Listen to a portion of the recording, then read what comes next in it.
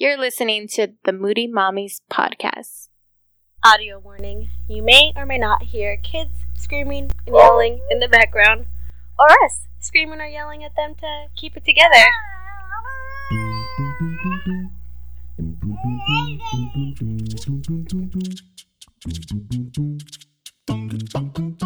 Hi guys, it's Jessica. And I'm Vanessa. And we're your Moody Mommies.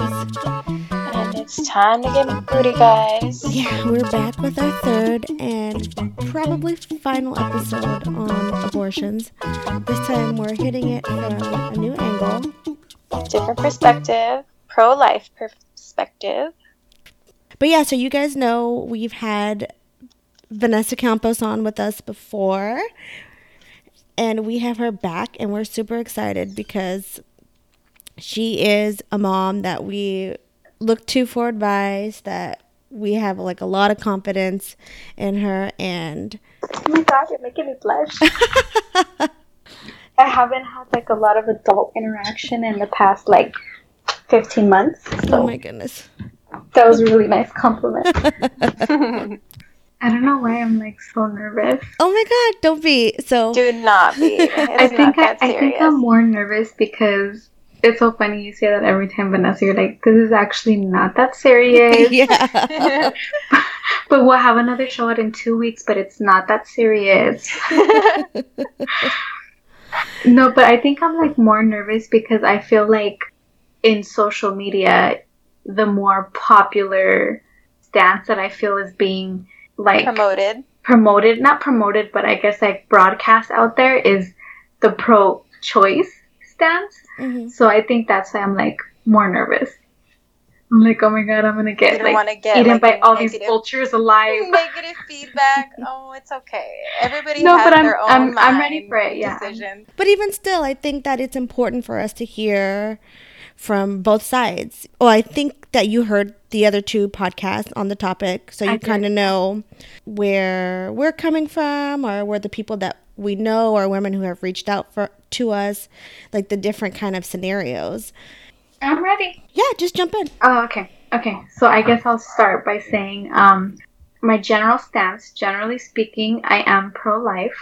I wouldn't necessarily label myself. I think like in one of your questions you used the word like pro-lifer, or I think I saw that somewhere on your guys' page, maybe. I don't know. But I've also like been doing a lot of reading, in the past couple of weeks, and I've noticed that like a lot of people that are pro-life, they're being labeled like as pro-lifers. Mm-hmm. I don't know why, but I wouldn't label myself that. I would just say that my stance is pro-life, but that doesn't mean that it includes me shaming other moms or frowning upon individuals who choose to take a different stance than me. So I am pro-life, but it doesn't mean that because you're pro-choice, I'm like, oh no, I don't agree with that. That's totally not okay, and we cannot socialize. That's not my stance at all. I don't disagree with pro-choicers. I think that under any circumstance, foreseen or unforeseen, I am pro-life. So with that being said, I can say that I do relate to those who are pro-choice by sharing the belief that I do reserve the right at any time, and I am allowed to choose as I please, whenever I please. I'm allowed to change my mind when I need to change my mind in order to best meet the needs of myself and my family. So I know that can kind of sound like contradictory, mm-hmm. And it can come across as like, oh, well, you're just kind of flip-floppy and you're just kind of like not really taking a stance here, and you're just kind of like, well, I'm just gonna choose whatever's best for me today. And well, I mean, I think that that's just part of like who we are. Like we just choose what is best for us at that time. So then like in that view, it kind of seems more like you would be pro-choice. Yes. So like with pro-choice meaning like I don't want to have an abortion, and I don't think that I would ever want to do that.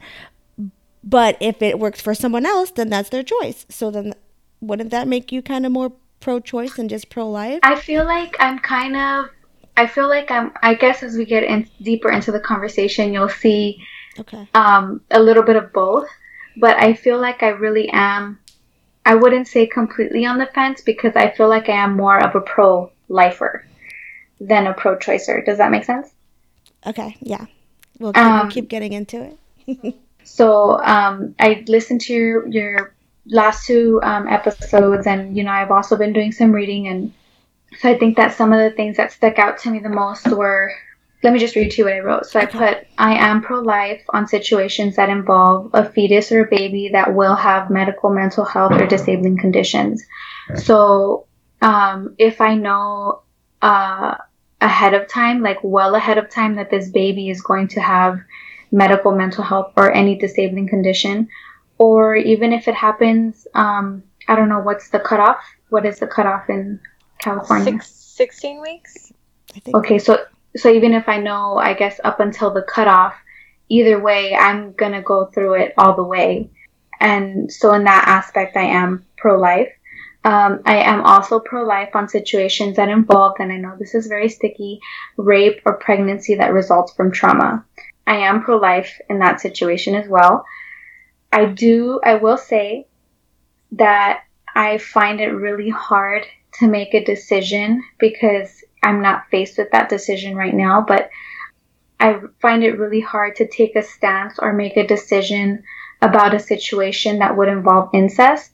So I can't tell you right now, like, if I were put in that situation, what choice I would make.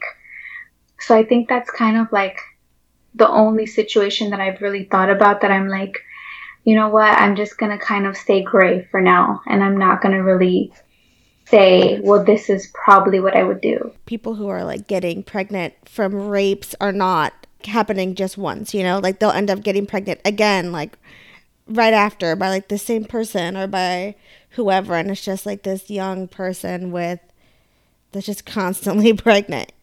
Yeah. So like that kind of gets, I could kind of see like, okay, this happened, I'm gonna keep the baby, but then it like gets to an extreme where like, oh shit, like I'm this 17, is like the third or fourth time. Yeah. I mean, all of those things have made me think a lot.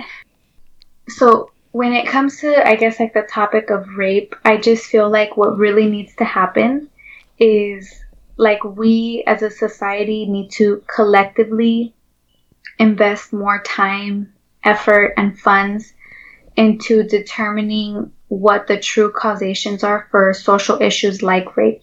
Not just rape, but social issues and traumas that result of social issues, and not just continue to find cures or remedies to subside the symptoms of these issues. I feel like we really are like in the business of trying to fix the aftermath, and not trying to prevent the causation of what is actually happening.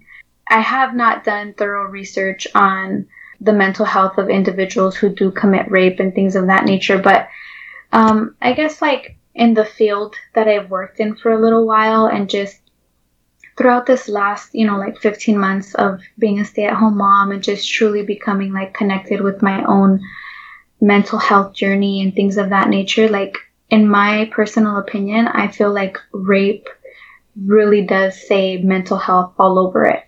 And I think that there really is something bigger happening that's at the root of why these issues are taking place. But I think that we're too busy trying to find therapeutic remedies for dealing with the aftermath, when we should be looking for what the true causation is of these issues in order to begin practicing preventative care. And I know that that's like a really, really, really, really like far-fetched dream, right? Yeah. When we would be able to, I guess, provide the quality mental health services that we as a society need in order to function better and work better together cohesively. But like one of the things that like really gets me, that I could relate this issue to, is like just recently, one of my friends, I think on Instagram or something like that, she's in the line of work, and her position entails her actually going into people's homes where there's neglect or abuse or anything that constitutes a child being taken from their home. So she's pretty much like the frontline person.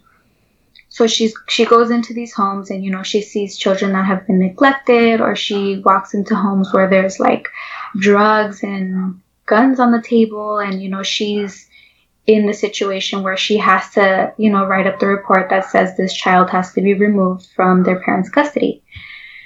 And she posted something like a picture of her own child, and the caption she wrote something that to me kind of came off a little bit offensive to the families that she was serving. Mm-hmm. And she wrote something like, "Oh, I love you so much. I would never do anything to hurt you. I'm going to always do the very best that I can to protect you and to make sure that, you know, I never, whatever. Basically, she loves her kid."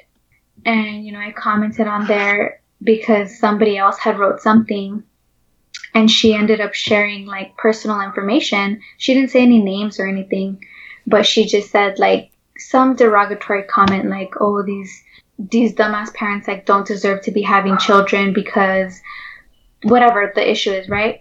And I commented on there and I said, you know, like, I don't think that's really fair, like, for you to say, because I'm not justifying their behavior. I'm not saying that those children should stay with those families. But what I am saying is that there are deeper rooted issues in society that are happening here that we need to start to pay attention to. And I almost feel like sometimes we're setting these parents up for failure because those issues were never taken care of. And, you know, I said that to her. I said, you know, these parents you cannot set an unreasonable expectation on an individual when they've never been taught the skill, you know, and that's like true for your children. Like, I'm not going to expect Olivia at 5 years old to be able to complete some algebraic problem. And I said, I think that it's true on the same level of parenting. You can't expect individuals who have children to be able to successfully parent their children when they've never had that experience themselves. And a lot of people beat the odds, and a lot of people are able to do it just because we're humans, and, you know, we're supposed to be good-natured, and we learn how to do the right things by watching other people. But I think that in relation to rape, I guess what I'm trying to say is we need to find the root cause of all these issues happening. And that's a really long shot, but I think that the more that we advocate for mental health awareness, the more that we normalize mental health awareness, because that's like a really big one, right? Like, there's a huge stigma about just even admitting that there's maybe something wrong. Mm-hmm. But I think that the story that I just told, you know, about that individual, like, I don't think that it's fair to just kind of be black and white about it. I think that it's been a reoccurring issue for hundreds of years. I mean, it needs to be something that is actively given the attention that it deserves, I guess. But how do you feel about situations where, I think there was 2 stories where it's not even a mental health issue at all. It's just like a decision where they just don't want another kid, and they slipped up and they ended up pregnant when they didn't want another kid or a kid at all, and they're just said, this isn't for me. Like, I just don't want to. I can honestly say that I don't agree with it, and I have thought about, you know, I guess this is also in relation to that as well. One of the questions that you asked me was if I believed in birth control, and my answer to that is no. I don't believe in contraception that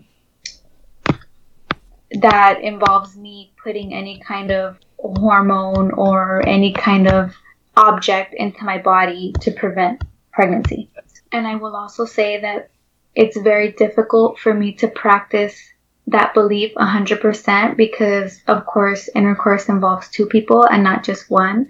So I also have to respect the decision that the other person has made, which is Juan, to use contraception or not. So if he's made the decision to use it, now it's my decision to say, okay, well, I can meet you in the middle and I'll be okay with it. Or you know what, I'm not comfortable with that. I guess in relation to your question about like the two stories that you were referring to, I have thought about that, you know, and I've thought about, like, especially when I was listening to the last two episodes, I thought to myself, like, okay, well, what if I was in their situation? I don't use birth control. And what if I accidentally slipped up too? And this was just the easiest thing for me to do because I'm not working and we just can't afford another kid and I'm just not ready for it again. And, you know, it is very tempting for me to want to say, like, okay, well, it would probably just be easier for me to just get rid of the issue. But there's just something inside me that I guess doesn't allow me to change my mind. Mm-hmm. And so, no, I wouldn't do that. I would just say, like, okay, well, you know, I made the decision to engage in this behavior and I knew that there was this possible result that may happen. And so I knew the possibility going in and now the possibility has come true. So this is my reality. I will also say that we're not actively trying to get pregnant. So that means that it kind of makes it a little bit harder for me because I've made the decision not to use contraception and we're not trying to get pregnant. That means that if I really don't want this result, I have to make sure that I'm doing everything that I can, that I do believe in, to try to avoid getting pregnant. Mm-hmm. So some of the things that I do are tracking my cycle. I watch for changes like in my discharge. And then when I'm breastfeeding, I just use the breastfeeding method. It worked really successfully with Olivia the first time around. I nursed her for like 14 months and I didn't get my cycle back until maybe she was like 20 months. Mm-hmm. So during that whole time, I wasn't ovulating and I never got pregnant. And even after I stopped breastfeeding her and when my cycle did return, I just used this other two methods that I shared with you. I just tracked my cycle and I just watched for changes in my discharge. And it was pretty successful until we decided to get pregnant with Allegra. And that was a planned pregnancy. So I was pretty successful at avoiding that until I wanted it to happen. But with Olivia, I know you and Juan were like not together very long before you were pregnant with her. Yeah, we weren't. We were together for 4 months. Uh-huh. So, I mean, obviously I know it was like not a question like for you, but did he offer you like an option? Like, what do you want to do when you found out? Or were you guys both on like, okay, cool, we're about to have a baby? Yeah, we were both on the same train. It was, there was never a question. And I guess like in relation to that, I'll share another story. I think that the story that kind of tugged at most of our hearts was the last guest that you guys had on your last episode. Mm-hmm. Yeah, that was a tough one. It really was. And I don't want to sit here and, you know, compare myself to that person because I will never know what she went through. And I pray to God that I don't ever have to know what she went through.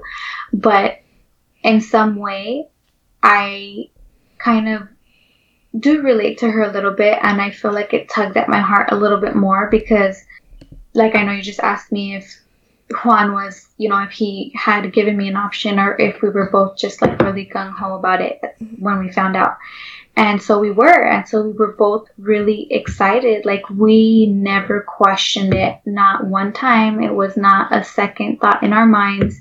and we were just extremely excited that we were going to become parents. And it was really hard to get through like the first 16 weeks, because when I went to my initial doctor's appointment, everything was fine. They found a heartbeat. I think I was like 6 weeks or something like that. And so everything was fine. And then, they said that I was going to come back again. I think it was like, what is it, like every 6 weeks or something? I think so. I think like every month or so. Yeah, so then I went back at the next one, and actually I went back sooner. And the reason why I went back sooner was because when I was like, I think like 7 weeks pregnant, I started bleeding. And I was bleeding like if it was a normal period. Yes. And that was really tough because it was my first time being pregnant. I didn't know what to expect. I really felt like I had no emotional support. At home, me and Juan were living apart, and we lived apart until I was like 8 months pregnant. So I was really going through all of this alone. And so I still continued to show up to my doctor's appointments. And he basically told me that I was at high risk. And he pretty much said, most likely you're going to have a miscarriage. And it was really difficult for me to hear that because I wanted this baby so bad, because I had already made that decision. I actually don't think I ever made that decision. I think it was just something that naturally was born inside of me when I found out that I was pregnant. So it was really hard for me to hear that. And so I laid on the couch, I remember, until I was 16 weeks pregnant. And I was so nauseous at all hours of the day. So not eating anything. Me and Juan were apart, and he was at work all day, and nobody was home all day. And so not eating, laying on the bed all day, and just having no emotional support, like mentally, that was really tough for me. So I think that when I heard her story, it kind of really got me, because I just, things go through your mind, and I just would think to myself, like, that could have been me, so many things could have not gone, the way we had hoped. But it started to turn around when I was 16 weeks pregnant, and now she's 5. So, yeah, I guess that's just like a little story that, that I wanted to share. Yeah, I had no idea that even happened. Yeah. I know you're not like right around the corner from us, so we don't really get to see you that often unless it's like a family thing. Like a family function, yeah. Yeah. Um, Yeah, and I remember like during that time also, like I remember my mom, like I, tried to come to her like just to get some kind of like emotional like reassurance or something. And I remember I came to her, and I was just crying and crying, and I didn't know what to do. I mean, nobody knew what to do. Like, there was nothing to do except just wait. Mm-hmm. And I remember she was just like, well, if it's not meant to be, it's not meant to be, and just be grateful that you don't have to deal with that responsibility. And I was just like, but I want to deal with that responsibility. I'm ready for that. And I just felt like I was alone. So that was tough. I was going to ask how you felt about medical intervention to get pregnant. Yeah.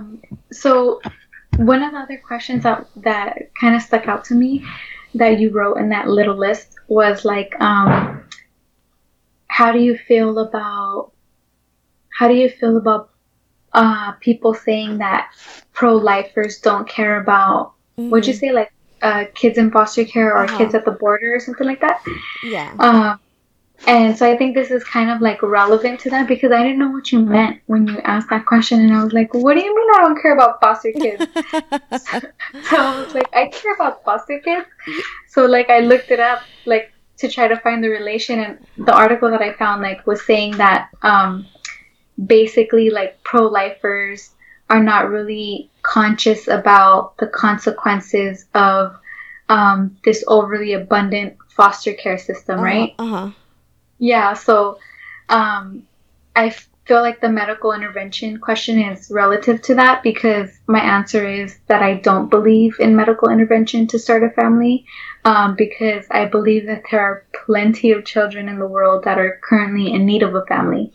So I just really feel like, especially here in America, society has really blurred the lines of what it means to be entitled and privileged to have the choices to decide on medical intervention to start a family. So my thought is kind of like, well, what about people in third world countries who are unable to bear children or who are infertile? They certainly don't have the option of poofing some genetically acceptable life into existence. So I think that all of that to say is that in America, we're really just spoiled. Like, I think that most people lean towards medical intervention to start a family because they need to have this genetically acceptable baby. Like, it has to be of my genes. And so I just don't know how I feel about that because there's a lot of children who are in need of a family. And so because they're not genetically yours, you don't want them? Like, when I think about it, I think about, like, for example, one of our cousins, she's in a lesbian relationship and she still wanted to have that experience of, like, being pregnant and, you know, breastfeeding and doing all that. Like, birthing your own child. Yeah. And labor experience. Like, not even about it just being like, oh, it's genetically mine, because obviously it's not genetically her wife's. Like, it's just that she wanted all of that. And I know that I kind of hear, you know, we're spoiled that we're able to do that here. But, I mean, I feel like that's why we're so lucky to be born here. To, like, have that option. Yeah, I didn't think about that, but you're right. I mean, I don't know why I didn't think about that. I personally feel like, I mean, it's all like interlaced and it's all interrelated, right? But I just feel like that is a really gray area for me. I don't have anything against individuals of the LGBTQ. I don't know how many other letters have been added to the acronym. I don't have anything against any of those individuals or their beliefs or the way they choose to live their lives. I think that parenthood is a beautiful experience and that everyone and anyone should be able to experience that. But I will say that I feel like that question is kind of like a gray area for me. And I don't know how I feel about medical intervention to be able to have a child because you're in that kind of a relationship. I also, recently found out that one of my childhood friends, she's married, to her wife. They're in a lesbian relationship. And I don't know the correct or appropriate terminology, but they're going to have a baby. And although, I look at the pictures on social media, I see that, they're due any day now. I still, to this day, have not developed an opinion as to how I feel about that. I think that generally speaking, when you see somebody has had a baby, it's good and positive and happy feelings. So I do share that sentiment when I look at their pictures. I mean, I'm happy for them and I'm happy that they're going to have that experience, but I still don't know how I feel about it. I don't know if that makes sense. Yeah, I mean, it makes sense to, your whole case to how you feel about the intervention in general. Yeah. I just feel like, I don't know, like this whole topic, I think that the reason why I said yes to come on, I really don't know the reason why I said yes, to be honest. But then, like, as I began to, like, you know, just ponder and think, like, okay, well, what the hell am I going to say to her besides I'm pro-life? I think as I began to just think about it more and more, like, I just really became stuck on the belief that I feel like I'm nobody, you're nobody, we are all nobody to draw a line where we draw it. Does that make sense? Like, in the instance of, I guess, like, the different circumstances of pregnancy that results from trauma, right? So, like, let's just say 3 situations.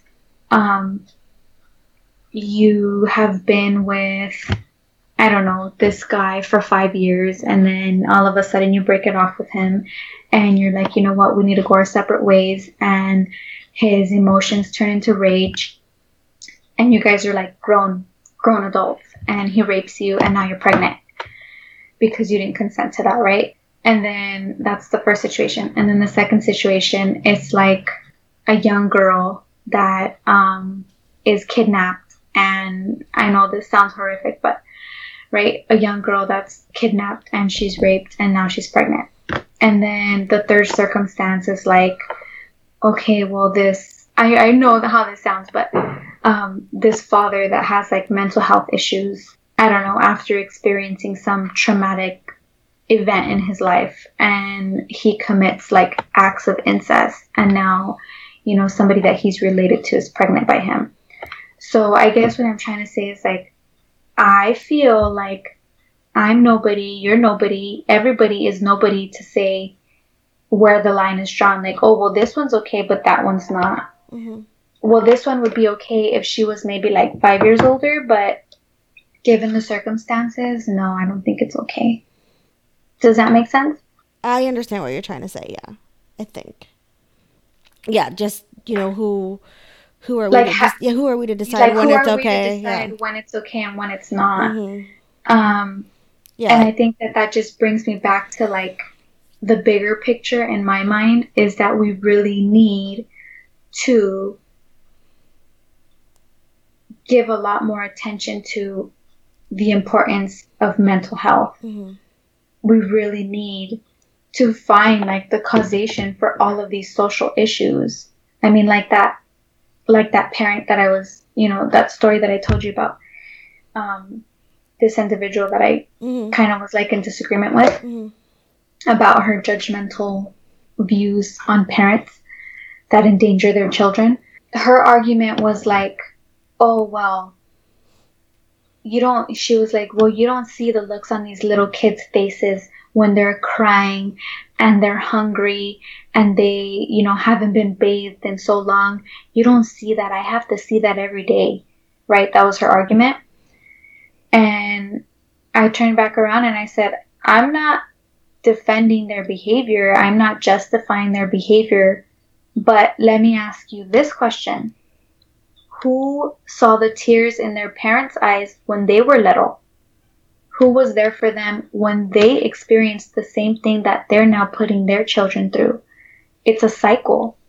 It's a continual cycle of abuse. It's a continual cycle of these mental health issues that are, they're not innate in us, but they almost seem like they're innate because they've been present from the beginning. Does that make sense? Yes. Sorry, I'm like trying to process everything that you're So saying. I just feel like in relation to rape, like that, there's like some deeper rooted issues there. Yeah, but for me, I feel like being pro-choice isn't just about because you got raped, you could do it. Yeah, it's more than that. Okay, so one thing that I remember you brought up on one of your episodes was, or one of your guests, I think, maybe brought up, or one of the stories that was shared. Somebody said something about like, oh, it's my body, it's my choice. and that I think like the boyfriend or the husband was like, well, I get a say too. And then I think she said like, no, you don't, or something like that. Was there a story like that? I think that was the husband and wife that she got pregnant and she was just done having kids. Yeah. It was going to be like their fourth kid or something, and she was like, no. Mm-hmm. And he's like, come on. He wanted to have the baby. Uh-huh. And then she said something like, it's my body or my choice or something like that, right? Mm-hmm. Yeah, because she basically felt like, well, I'm the one that's going to have to carry this baby and nurse this child, and it's going to be all on me and my body. So I guess like this is another perspective, because you were saying that, it's not just about that. Mm-hmm. So in my opinion, I do feel like it's not just my choice. I do feel like it's not just 100% my decision. Like, we don't want to have any more children, Juan and I, at this moment in time. If I make the decision to engage in that kind of behavior, then I feel like it is my responsibility from the beginning to accept whatever result may be if that happens. So I think that along with that decision that I'm making, and along with the responsibility that I'm accepting, I think that it's also only fair for me to also accept the responsibility that I owe it to this person to give them 50% of the decision. It's just, the thing is that I feel like pro-life kind of sits on, well, in a perfect world, if we could figure out why you're mentally ill, and we could figure out, how to get you to track your cycle, and we could figure out how to get, whatever, like figure out how to get everybody on the same page, would be in a perfect world. Like, yes, then we could all keep our children and raise them happily, but that's just... There'd be no abortions. Right, like that just isn't the case. It's just like, it's been thousands of years, and it's never been the case where everybody could say, no, and that's never gonna happen. That's never gonna happen. I mean, that's a given. But like, in terms of like what you said about like in a perfect world, you being able to track your cycles and whatnot, I think that there's a lot of different variations of pro-life. So that's just my variation. Mm-hmm. I'm sure there's plenty of pro-lifers that are like, you know what, I'm pro-life, but I'm pro-life within my own circumstances that constitute, if I become pregnant, I'm going to keep the baby, but I will still use contraception. Mm-hmm. So I think that that just kind of like testifies to the bigger picture of what pro-choicers are saying, is that I have a choice. And I think that that's kind of like a lot of the sentiment that we all carry cohesively, whether you're pro-life or pro-choice, mm-hmm. is that you have a choice. Because I can't sit here and tell you, like some of the things that I've thought about too is like, when I shared with you guys, in the situation of rape or pregnancy that results from trauma, that I shared with you guys that my stance was still pro-life. And so I kind of thought to myself, like, okay, well, what would some of the rebuttals be? Obviously, some people are going to be like, oh, so if your daughter, was in this situation, you're going to tell me that you would pressure her to keep the child. I'm not saying that. I can't say that. I can't speak for some kind of situation that hasn't happened, and God forbid it ever happens. Mm-hmm. But I will say that I do share the same belief that pro-choicers have, in that I will repeat what I said in the beginning, that I'm allowed to change mm-hmm. my decision and my choice at any given time if I please, to fit the needs of my family. So even if that means, that I don't agree with my child, in some kind of a situation where that would happen, even if it means that I don't agree with them, but that's their choice, I'm going to support them.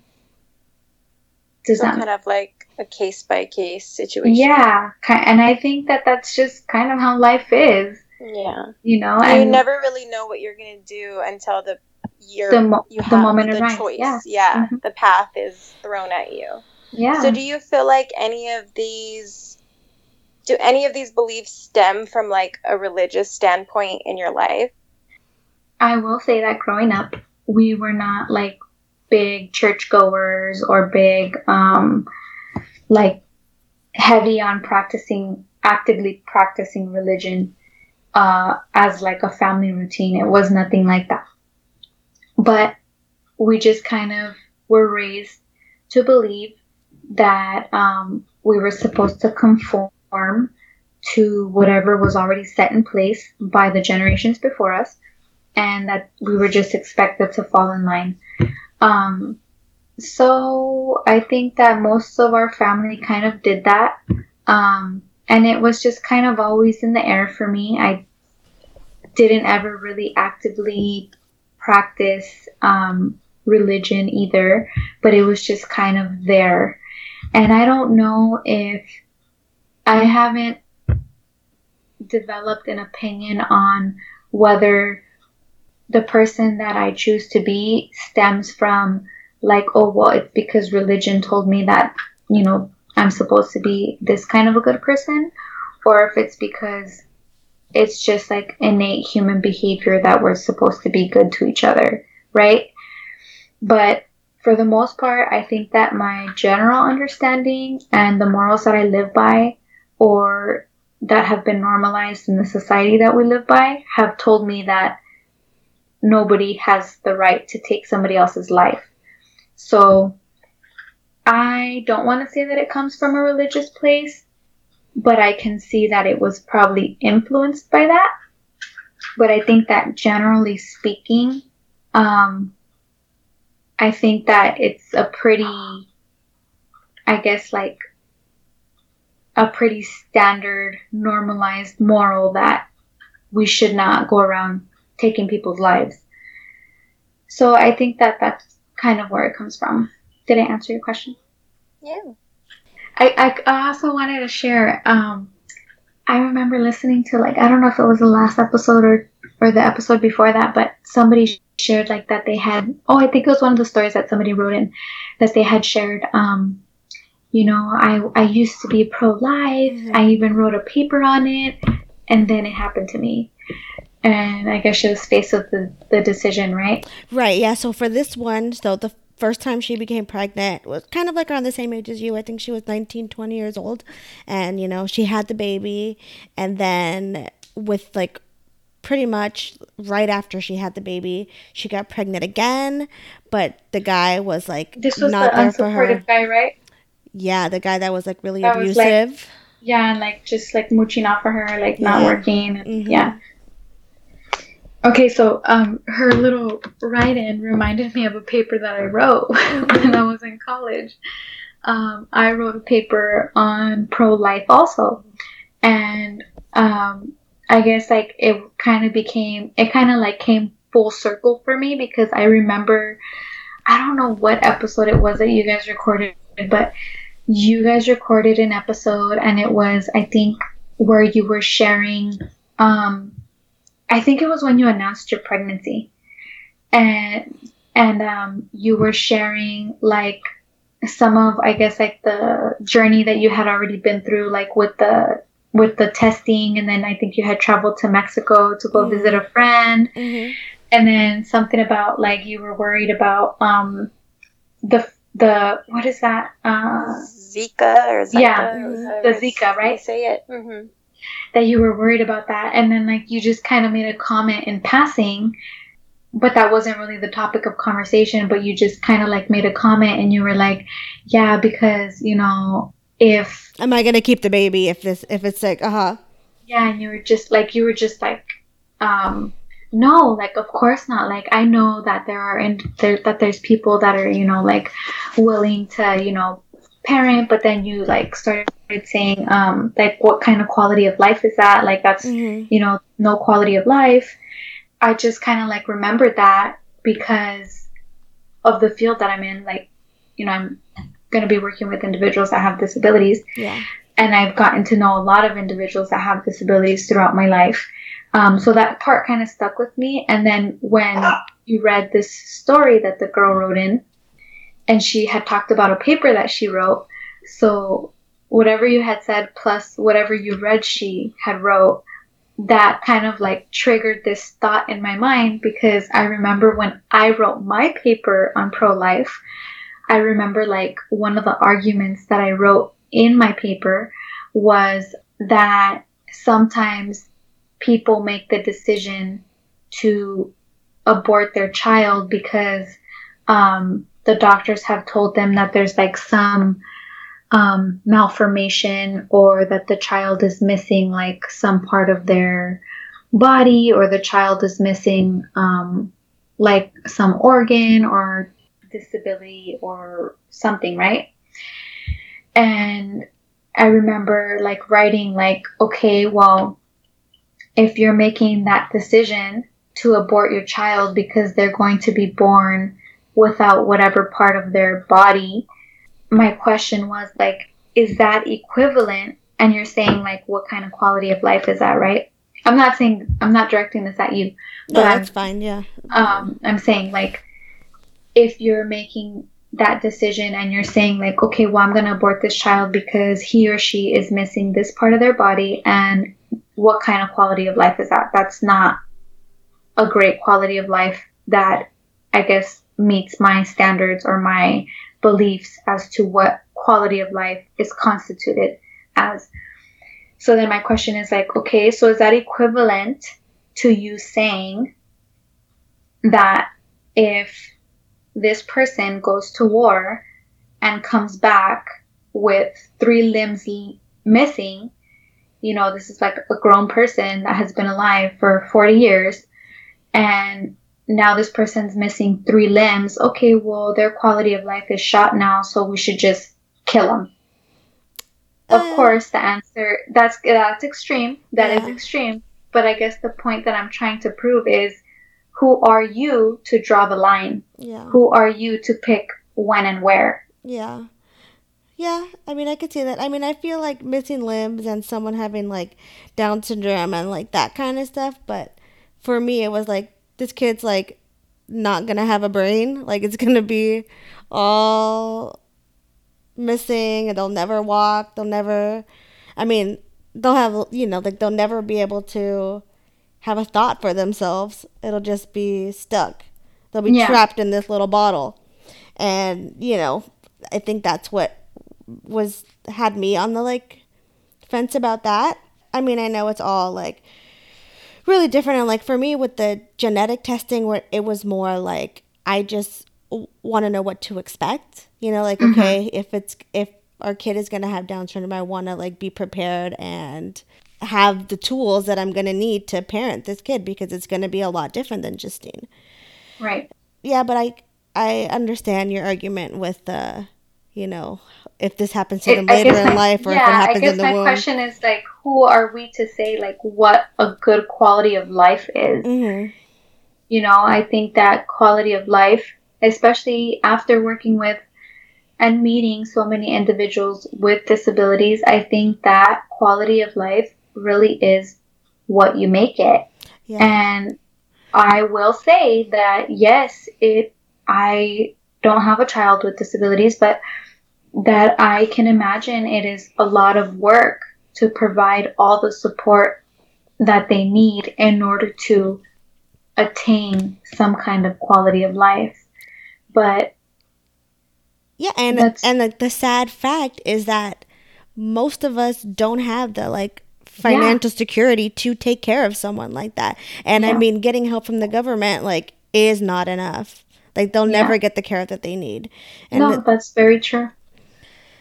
So that, I mean, that just, I feel like that's what, you know, leans people to like make a decision on what they're going to choose for what their life is going to be like, what, you know, if they're going to have a child, like put them through this where they're not getting proper care, and as much of a like good person as they are, like they just can't provide it. Yeah, I know. And I think that it's like that all the way around on a lot of different levels, because,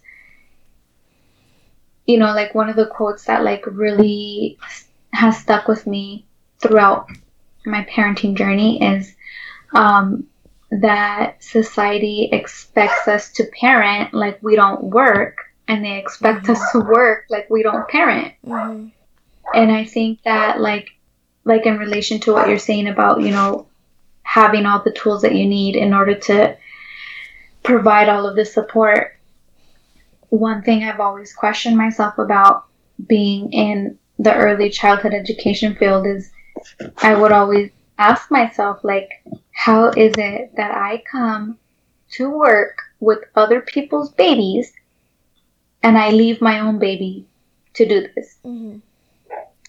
And whatever I get from this job is not enough to provide for them whatever it is that I'm preaching over here.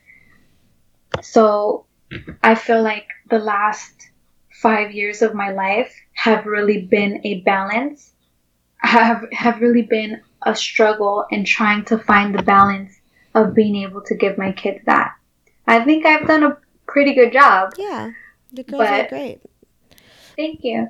But it has been hard because that's what I do. You know, I have just jumped around left and right, all the way around, to try to get through the first like 6 years of each of their lives by being somewhere close in vicinity.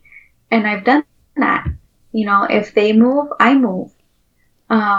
If they're placed somewhere else, I'm trying to get closer to them. I'm trying to rearrange my schedule to maximize my time with them. I'm trying to do whatever I can in my power to maximize, I guess, the opportunities that I have to teach them something. Because I feel like that's the only power that I really have. Because we don't have the financial ability to be able to do it all, right? And that's what I've done. And I think that you're right. A lot of people don't have those tools. They don't have that knowledge. They don't have that support to be able to do that. So it's very tough. And I think that's kind of like where most people are coming from, where it's just like, dude, the situations are always so different that it's hard to say what I think is right for me should also be right for you. Yeah. But like you said, I mean, as individuals, we reserve the right to change our minds about things as our lives go on. Well, yeah, I mean, I feel like that's really what most of American society is built off of. I mean, we're self-interest people. Everything is of self-interest.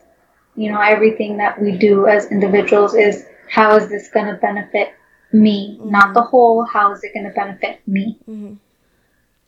And I think we're just kind of stuck in that mindset. I don't really think that's going to change anytime soon. So, I mean, I just tell myself, like, okay, well, if this is not going to change, then I just got to teach my kids what I can, because that's all I have to give them is knowledge that cannot be taken from them, and give them the skills that they need to advocate for themselves, because that's what it comes down to. It comes down to who advocates harder, who fights harder to get whatever is in their best interest. One of the other questions I asked you was if you know anybody that has had to have an abortion. I do know some people that have been faced with the decision, and I've known people who've made the decision time and time again, and they've made this decision because it was obviously the best decision for them and for their family. But I will also say that I've never judged anyone for making that decision, and I respect the decisions I feel like parenting decisions are not really anyone's business but the parents themselves.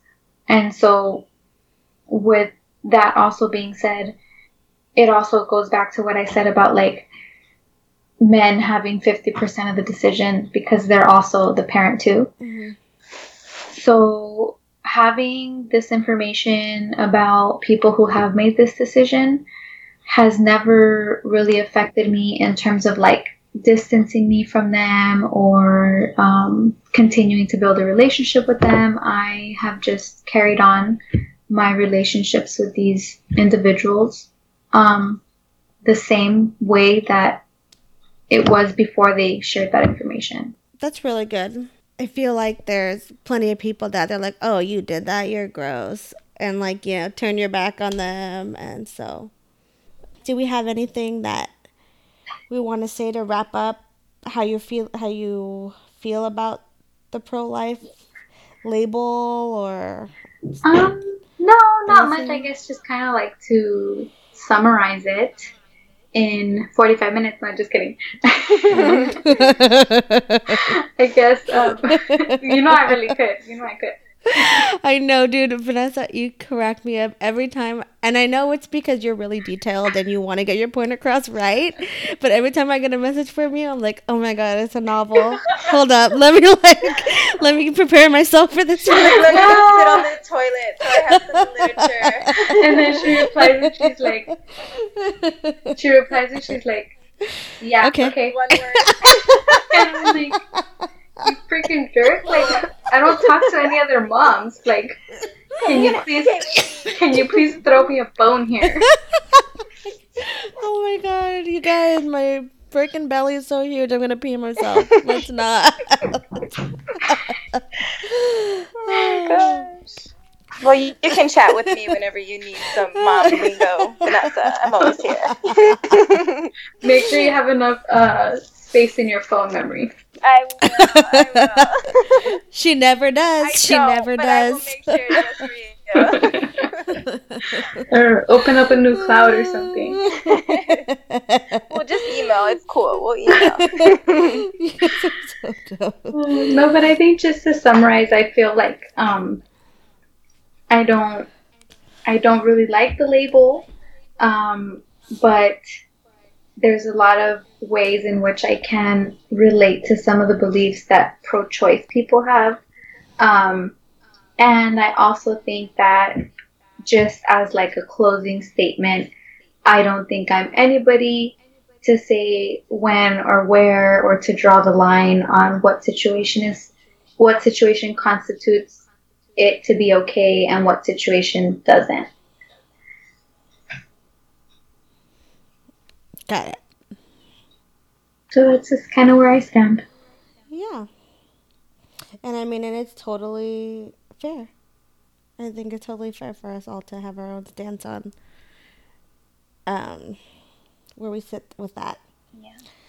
But I know this conversation was a very long time coming. It was so hard for us to get our schedules together. But I'm glad we did it. I know. Allegra was sick for a little while, and I'm so glad she's doing better. She's actually sick again. What? Oh, I know. She has a cold now. I mean, it's just a little cold, so I'm like super grateful that it's not, anything serious. But the last one did kind of scare me. Yeah. Vanessa, thank you so much for coming back and speaking to us about this. I know you were nervous, but once you got going, there was nothing to be nervous about. No. Well, thank you for having me. You ladies are like having you on. I like listening to your guys' podcast and your episodes. It's really nice to just listen to you guys conversate, and I guess it's just I think the most pleasant part about it is just like how natural you guys come off in conversating with each other, because I really do think that those are the kinds of conversations that we need to be having with other parents, and just not just with other parents, but just like with the world in general. I think that parents and children are the most underserved population here in society. And I think that it's really unfair because that's where everything starts. That's where the next generation begins. Well, we're so grateful for you listening and giving us all the love and support that you do. And we really can't wait to have you back on for more topics because we know you're full of secrets. Her hair's so big because it's full of secrets. Yeah, I'd be happy to come back on. You gotta tell us how you taught Allegra, her EC method. Oh, yeah. We'll get into that. So we're excited to hear your journey. I'm happy to share it. I'm really excited to share it too. I've been, I don't know if I told Jessica this, but like I had started to, kind of try to like juggle and balance everything that I was doing, and then also starting the Instagram and my website that I started, and I was trying to like do everything simultaneously. But then like it got really hard and it became very intimidating because I felt like I was constantly having to like share some immediate moment. And then I was like forgetting to be present. And then I was like, okay, like this is not working. Like it's really draining. So it took me a long time to decide this, but I was just like, you know what? Like I need to find another way. So I went to Best Buy and I bought like one of those terabytes, like the external hard drives.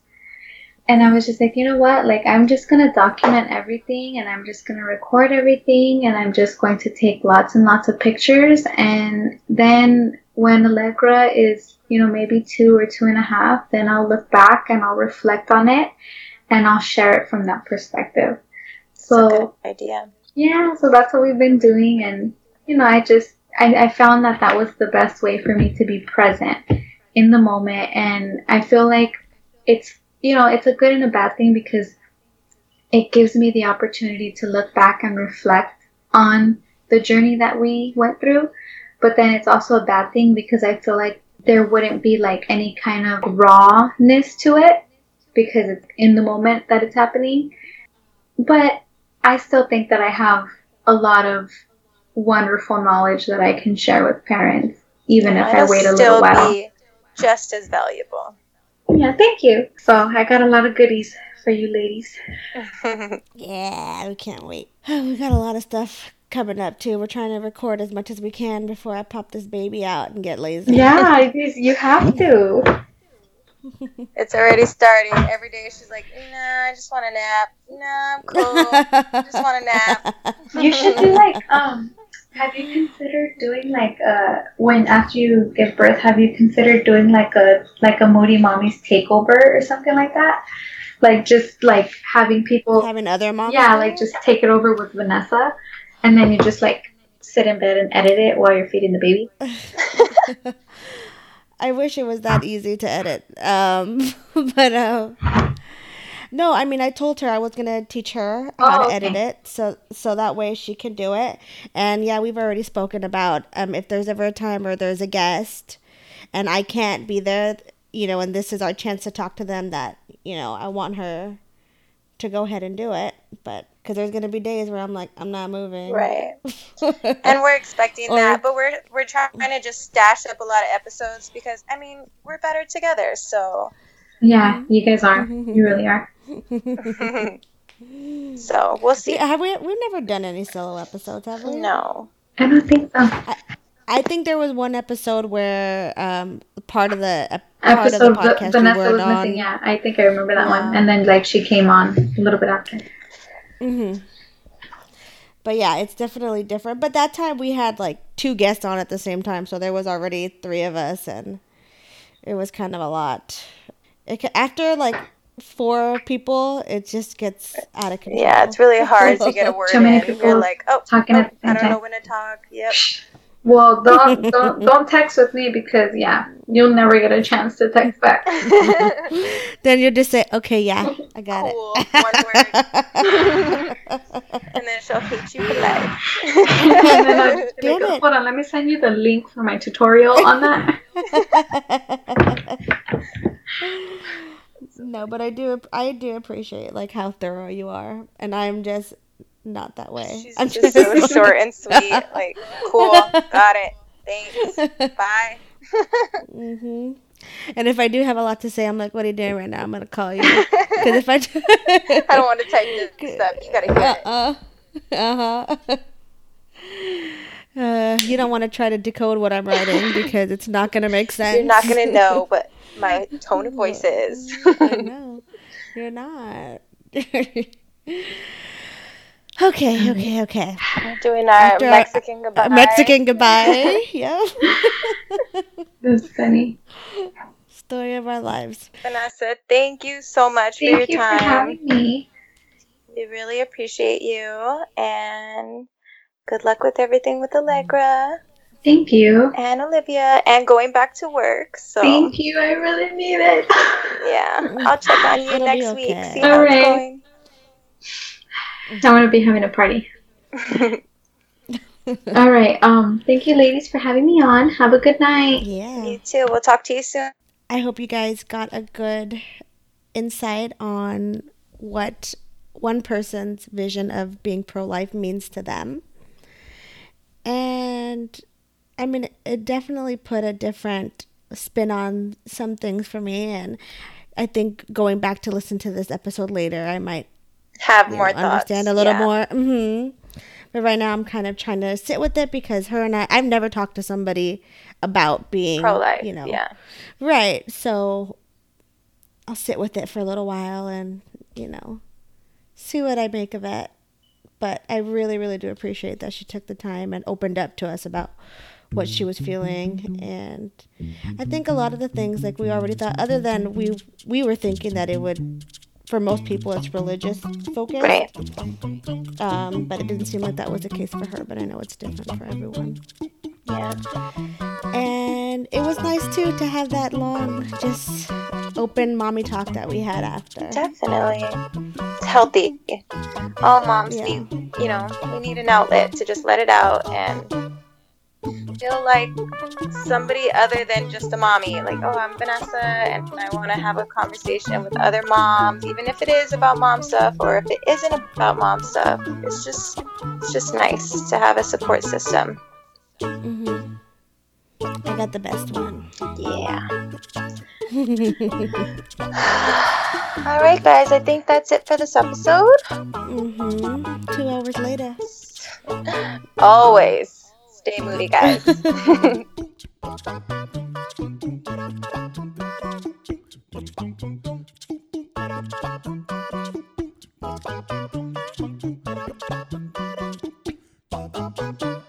Say Moody Mommies.